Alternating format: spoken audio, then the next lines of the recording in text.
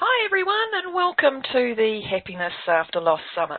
I'm Lois McCullough and I'm your host for this wonderful series of interviews. Our experts are going to motivate you and inspire you and share with you some simple things you can do in your life to break free from grief and live the life of purpose and passion that's waiting for you. I am so delighted to welcome Andrea Beeman to our summit today.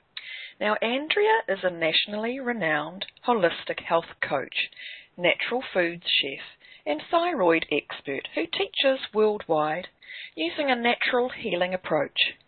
Andrea was voted by Greatest.com as one of the top 100 most influential health and fitness experts.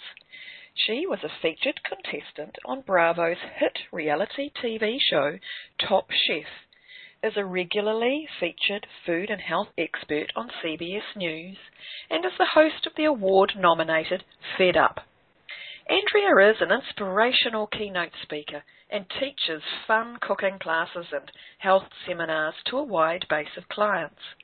She also is the creator of Nourishing Thyroid Health, an extensive online program for people seeking to heal their thyroid conditions naturally.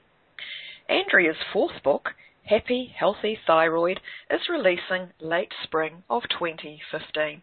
So hi, Andrea. Welcome to our summit today. Hello, Lois. I'm exhausted. It seems like I'm doing a lot of stuff. Oh, you are. Such inspiring stuff, too. Wonderful. Thank you for spending some time with us today. Yes, of course. So, Andrea, I've just shared a little bit about you with our listeners, but is there anything else that you would like to add, or perhaps why the whole subject of happiness after a loss resonated with you on a personal level? Well, yeah. I mean, you know, my entire business actually came from a loss. You know, like, and my jump start into health and wellness came from loss. I had when I was in my early 20s, my mom had breast cancer for the second time. She had it back in the 80s.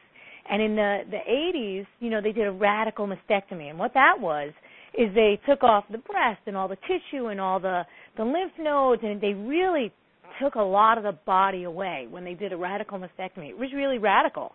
And then it was like 11 years later, you know, like after they say, oh, don't worry, you know, you're not going to, the cancer didn't come back after 5 years, you're clear.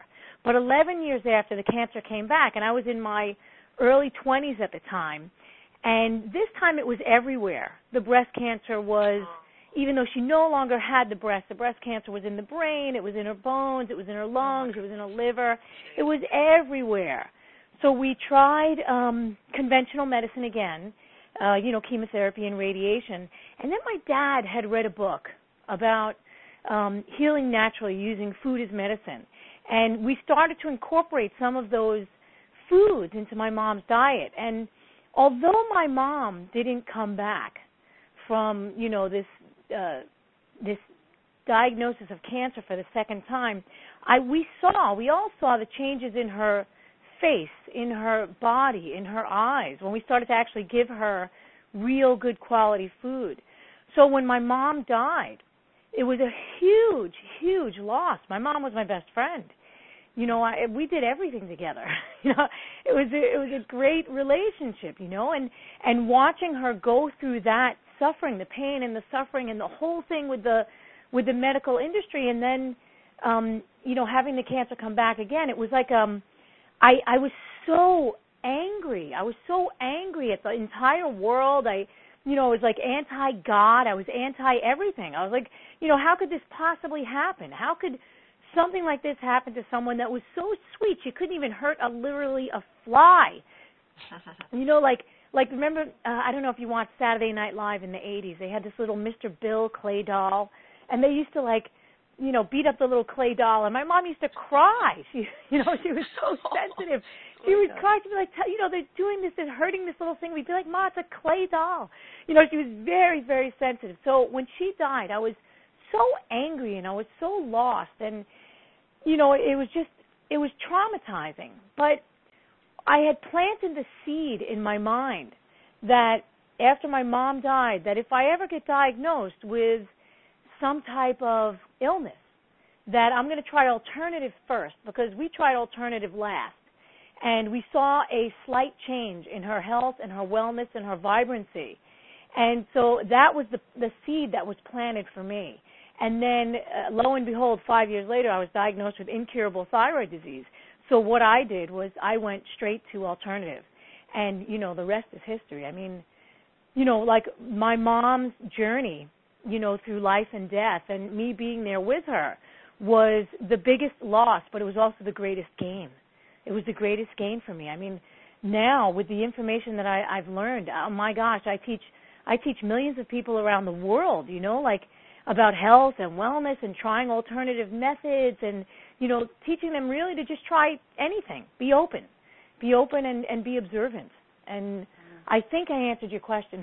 You did. You know, like Absolutely you did. So not only have you experienced loss of somebody else, it's also been a very personal, your own body journey. Yeah. And, you know, the thing that comes to mind is you did ask for that, you know. You did say to the universe, come on, test me.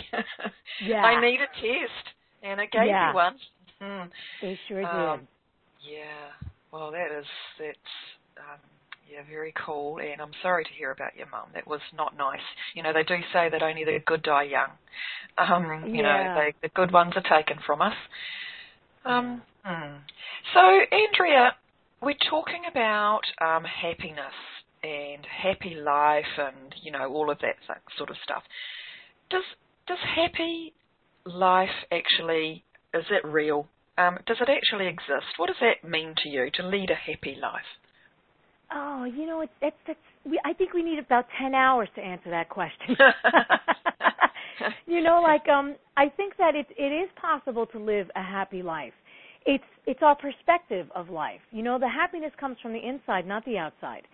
So I could be in a terrible mood and walk to Central Park, which was one of my favorite places to be, and I could sit on a bench and not notice anything around me and not be aware of anything and just be, you know, dour and sad and upset.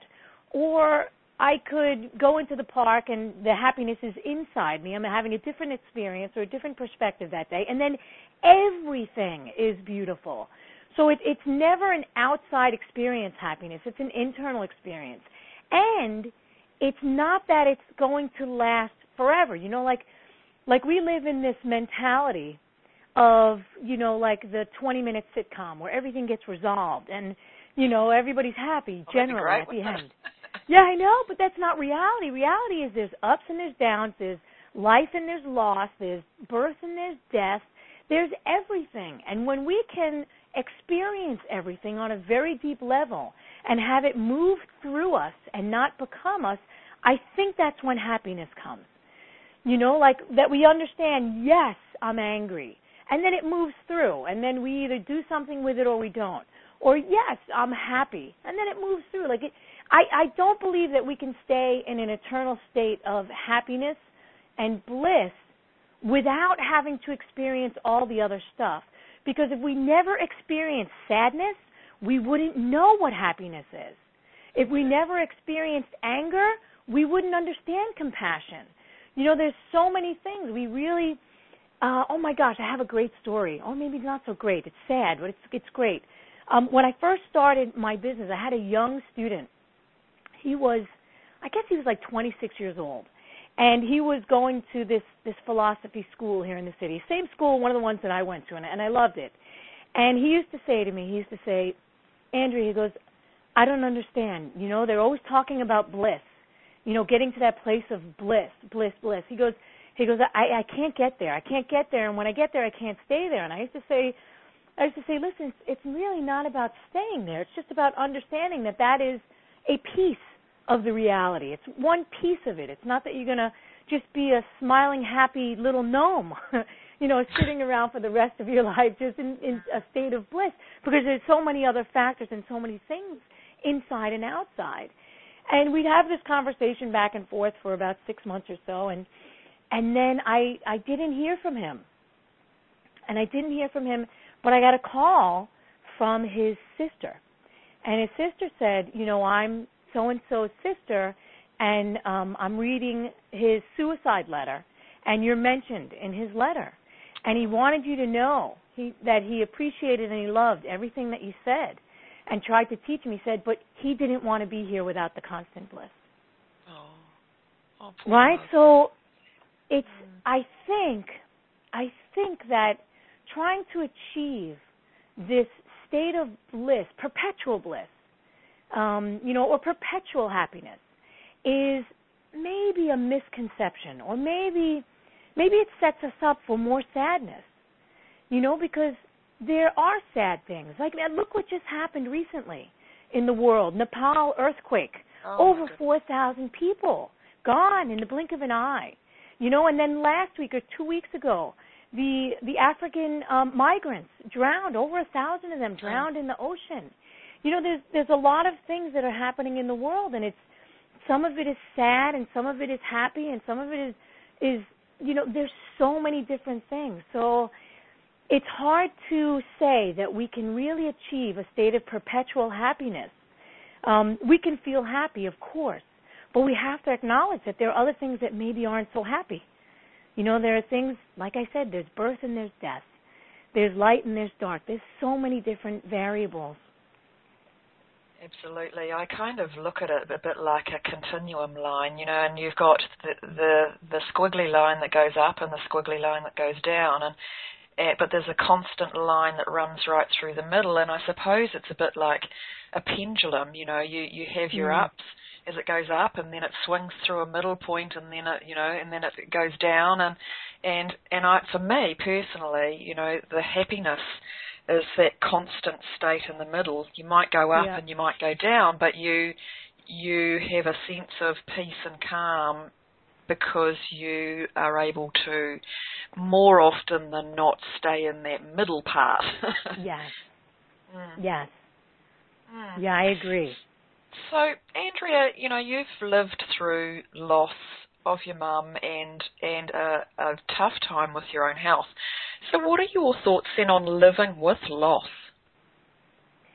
Well, I think that living with loss is literally just understanding that it's a part of life. That you're going to come into this planet, you're going to inhabit a human body, right? Hopefully. Some people may come in as other things. Maybe a cat. Right. A cat or a puppy. I'd love to come back as a cat. I think they have the best life. Well, my cats do anyway. That's right. Probably sitting by the fireplace, right around the windowsill. Feed me.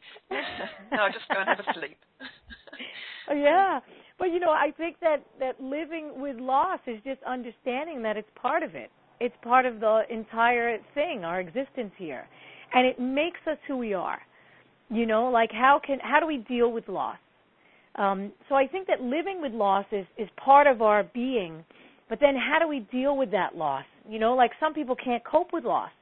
And you hear about it all the time.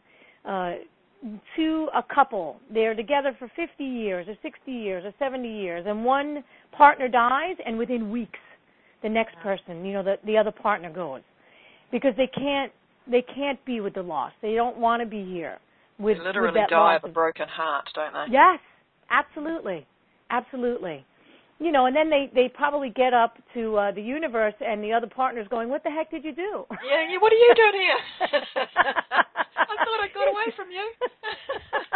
Oh, God, that's a terrible thing. They're like, "You had another good 10 years. What are you doing up here?" Yeah. Yeah, so I think living with loss is just understanding that it's part of this experience. Absolutely it is. So when we get to the stage where we want to move positively forward in our life, we've been through so much. How do we start that process? Is it something that in our mind shifts, or do you think it's a gradual thing? Well, it depends on the person. Like for some people, they can bounce back very quickly, and then some people is more of a gradual shift. For me, getting over the loss of my mom was incorporating the new things that I learned and applying them to my own life. And not only that, but, like every time that I'll open the newspaper sometimes and I'll read a story and I just start crying, and I'm like, oh my gosh, that's my mom. right? So even though she's not here, I know that my cells are made up of her cells, and my dad too. You know, like I do things that my dad would do, and I'm like, oh my gosh, my dad's not here either. But I am my mother and my father for sure. And it brings me great comfort, actually, because they're not here in their own physical body, but the essence of them is living in me, in my physical body here on the planet. So they're always with me. They're always with me. And I'm sure, you know, that's the same for grandparents and loved ones and anyone. You know, we carry them literally in our cells, you know, especially the people that we're related to. And it's a very comforting feeling, at least for me. Like, I look in the mirror and I see my mom's eyes. You know, I see my dad's hair. You know, it's amazing. It's amazing. So you also, I mean, you had a loss, you know, for you personally, your own body, you know, you had a loss because of an illness. So, and a lot of people listening in will be like you. They may not have lost someone through death, but it might be that their life has changed because of an illness, or they may have lost their job, or, you know, it might just be a divorce situation. So in that case, you know, how did you motivate yourself to go, right, okay, I need to do something differently now? Yes, that's exactly what happened. When I was diagnosed with my thyroid condition, you know, I was given the option by my doctor, listen, you need to take radioactive iodine to destroy your thyroid and then be on medication for the rest of your life. And when the doctor said radioactive, you know, like immediately, like all the red flags, went up on me. And I was like, no, I went through radiation with my mom. I watched that whole process. I don't want to destroy my body. I want to support it. I want to heal it. So for me, that loss of, I was not healthy. I had a loss of health. I was probably 30 pounds heavier than I am now. I was chronically sick. Energy levels were up and down. You know, like they were up, of course, when I had like 5 cups of coffee. And then they were down when I had to get out of the bed and try and get to work or slug my way to the job, you know. So, you know, loss for me was a loss of health. And really coming back from that was making a mind shift that I'm here in this physical body on this planet at this time, and if I don't care for myself, who else is going to do it? Who else is going to do it? I have to take my health into my own hands. I have to be responsible for the food and the drinks and the air and everything that goes into my physical body that's going to become me on a cellular level. I really have to be very conscious of it. I also have to be conscious of the food that I take into my mind, because that's going to become me also on a cellular level, in my energetic body and my emotional body. So there's so many factors that come into play. And for me, the loss of the health helped me reclaim my health, because it's only when you lose something that you can actually seek to find it. You know, like if you've lost your way, of course, well, now I have to find a new way to get there. I have to find a new direction. I have to find my way through this muck and mire that I've created, which was an unhealthy body. So for me, taking my health back into my own hands was unbelievably empowering. You know, that was 20 years ago. I have not had to diet for the past 20 years. My health is good. My weight is good. My thyroid is normal. I didn't have to take radiation. It's, you know, I feel completely blessed and awake and aware and thankful for my experiences. My loss with my mom, my loss of my own health, you know, it's all helped to point me in the direction of, hey, try this path. Let's try this way. Try this and see what happens. Yeah, and isn't it funny how it often takes a monumental disaster in our life to actually give us the big kick up the rear end that we need to make a change? Otherwise, we're quite happy to just cruise through life. It's the funniest human nature thing out there. I mean, not funny, ha. It's quite odd.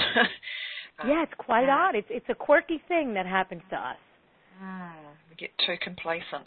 Yeah. So, Andrea, our summit audience wants to hear how to create a life of purpose and passion and fulfillment and do what you're doing, leading this wonderful life. What tips would you like to share with us to help us all do that too? Well, the first tip that I want to share with you guys is to really get connected to yourself, get connected to who you are and take care of yourself. When, the Buddha said it's a duty to take care of the body so that the mind is clear.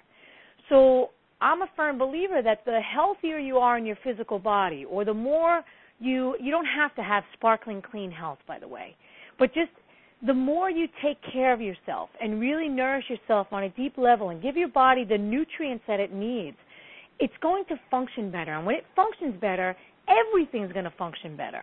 The physical body, the emotional body, the energetic body, the mind, if the mind is not cluttered and clouded with all of the extra processes that it has to go through. Well, I got to digest this. Watch out for these toxins. Your body's going in a million different unhealthy ways. When you get more balanced and really take your health back, the mind starts to get clear. And this was one of the first things that I noticed when I actually transformed my health, was that, I was working on my physical body, but an amazing thing started to happen to my mind. And my mind is part of my physical body, but I mean the bigger mind. I started to get more clear. Literally, clarity came, and I was like, wow, this world is an amazing place. It's an amazing place, and there's so much to learn, and there's so much to do, which is number 2. Like, the first thing is I say, really, take care of your body. Put yourself first. Number 1. You are number 1. Own it. Live it. You are that body. Get in there. And then the second thing is, take a class, any class, or learn something new. Because when we're in the act of doing rather than sitting, like a lot of us, I'd say a good deal of the population will just sit and watch either television or the computer, or they don't engage in life in a bigger way. They'll sit and watch other people engaging in life. And I think that that's fun once in a while. But watching sport instead of playing sport. Oh. Yes. Watch the sport, but definitely get out and play the sport. Because when you're in the activity of doing something in the world, it actually sparks creativity. It sparks inspiration. It gets all of your juices flowing, so to speak.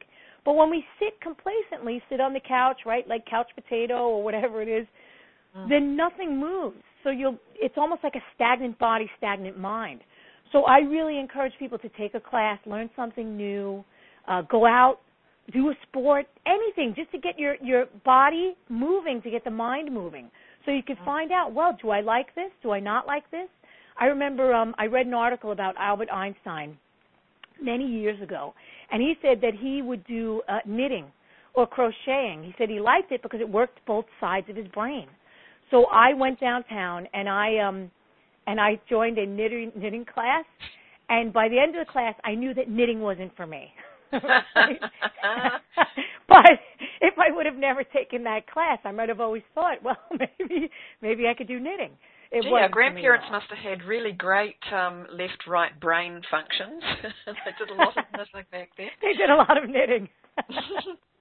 Oh, that's funny. Yeah. Okay, so we're taking care of our body, and then we're going off and we're doing a class. And like you say, it doesn't have to be a sports class. It could be learning to knit, learning to paint, learning to write poetry. It could be anything, couldn't it? Learning to play a musical instrument. Yes, anything. Just start to take action. Start to really get into the world in a bigger way.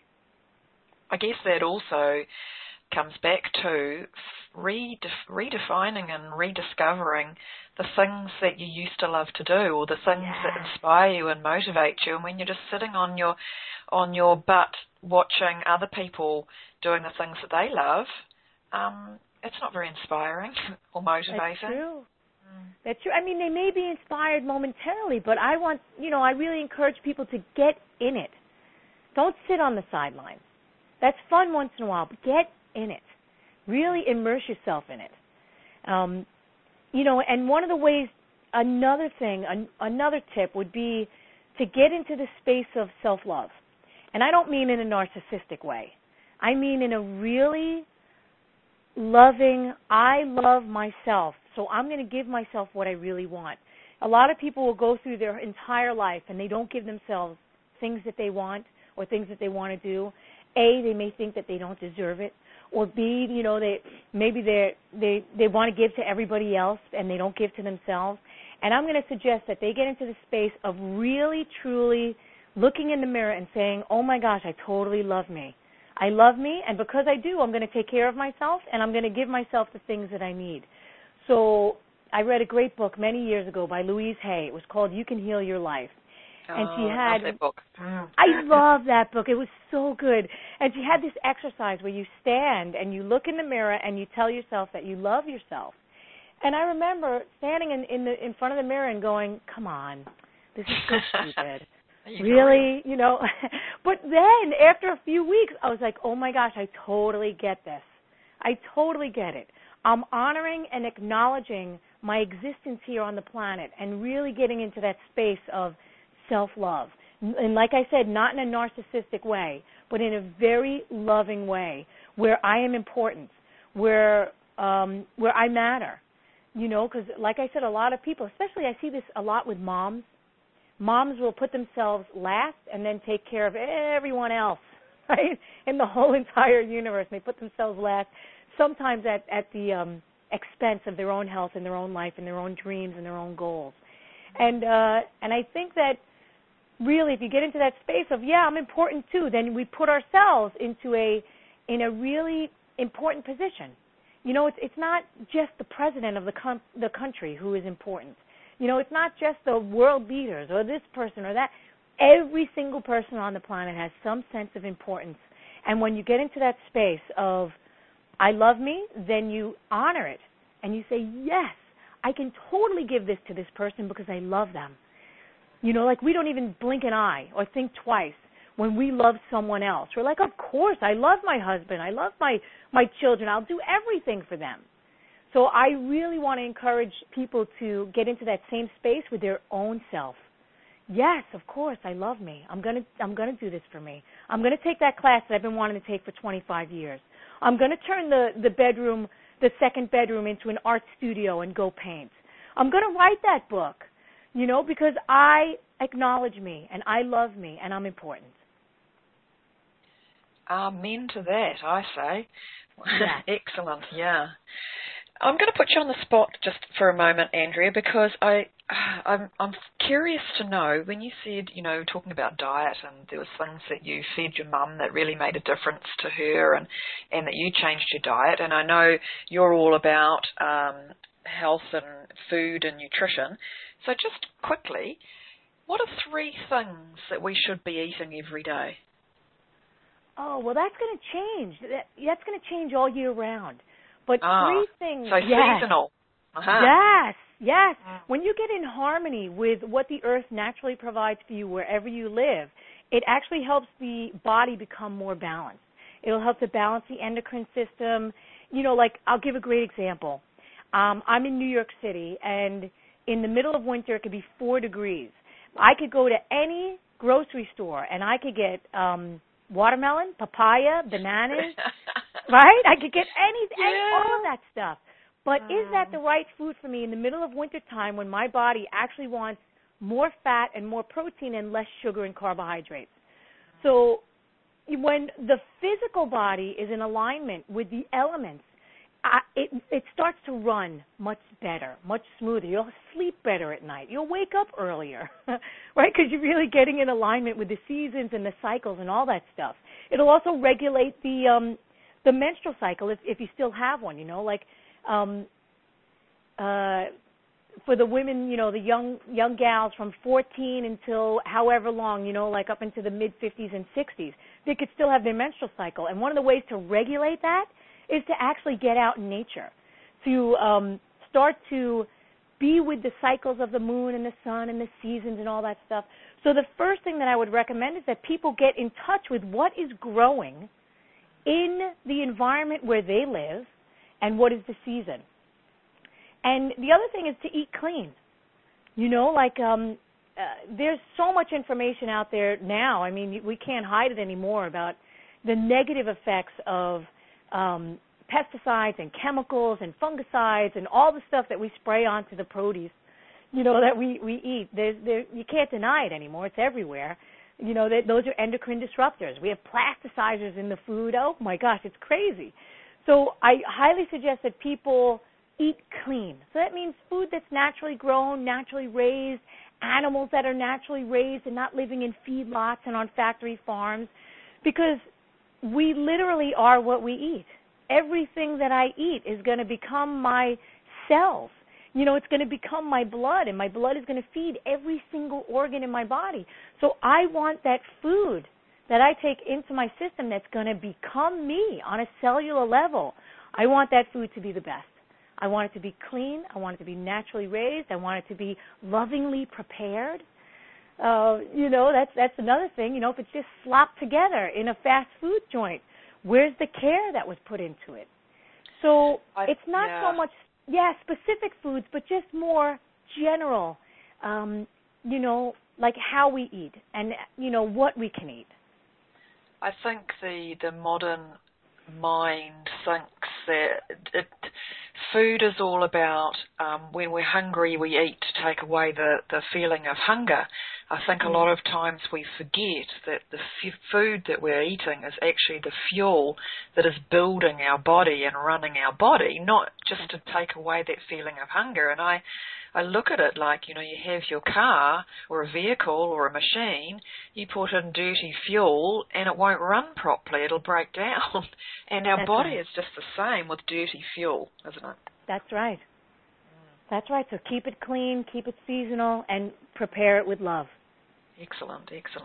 Very good advice, everybody. Now, Andrea, I understand, actually, you have something very exciting that you would like to offer one of our listeners today. Could you tell us a little bit about what that is? Oh, sure. It's actually a lot of stuff. Oh, yay. Presents. Yes, it's a 3-book bundle and 2 DVDs. So I have 3 books. I have a 4th book on the way. And it's all about, like my first book is inspiring people to really, get up and take care of themselves. And my second book teaches people about food, what it is, and how to cook it, and it has like 120 recipes. And then the third book is how to make it affordable. It's called Health is Wealth. So it teaches people, how to shop, where to shop, why to shop for these specific ingredients. And then, of course, how to make it and prepare it so that you're not in the kitchen 100 hours a day and that you're not spending all your money, it shows you how to make the best choices and also how to save money. And then, of course, I have 2 DVDs. I have an adrenal DVD and a thyroid DVD. So all of that will be available for one of your lucky winners. Yay, that is going to be such a wonderful resource for someone. So, folks, the way you have the opportunity to win that awesome prize is you pop on over to Andrea's website, and the link for you to do that is in the email that came out with this interview. So all you need to do is click on that link. It will take you straight to Andrea's website, where you can sign up for her newsletter and all her information. So if you do that, that's all you need to do, and that will put you into the draw to win that awesome prize. Thank you, Andrea. That's very generous of you. Wonderful. Oh, you're welcome. So, Andrea, we are up to time, and but is there anything else that you would like to add that perhaps we haven't covered, or that you would just like to leave us with as a take-home message? Well, yeah, I think maybe just a take-home message, and that is to love and honor yourself, your whole life and any loss, and keep moving forward, because that's why you're here. You're here to experience, and that's part of it. So I really encourage people to experience all aspects of life, even the painful stuff. Absolutely. Well, folks, that's all we've got time for today. So I'd like to say a great big thank you to Andrea for all the wonderful information you shared with us. It's been absolutely fun, and I've really enjoyed our time today. So thank you so much for joining us. Thank you for having me. And thank you to all our listeners for listening in to today's session of the Happiness After Loss Summit. I hope you've got lots of information to inspire you for this day, and we look forward to seeing you again another day. I'm Lois McCullough. Goodbye for now, and warmest wishes and love to you all.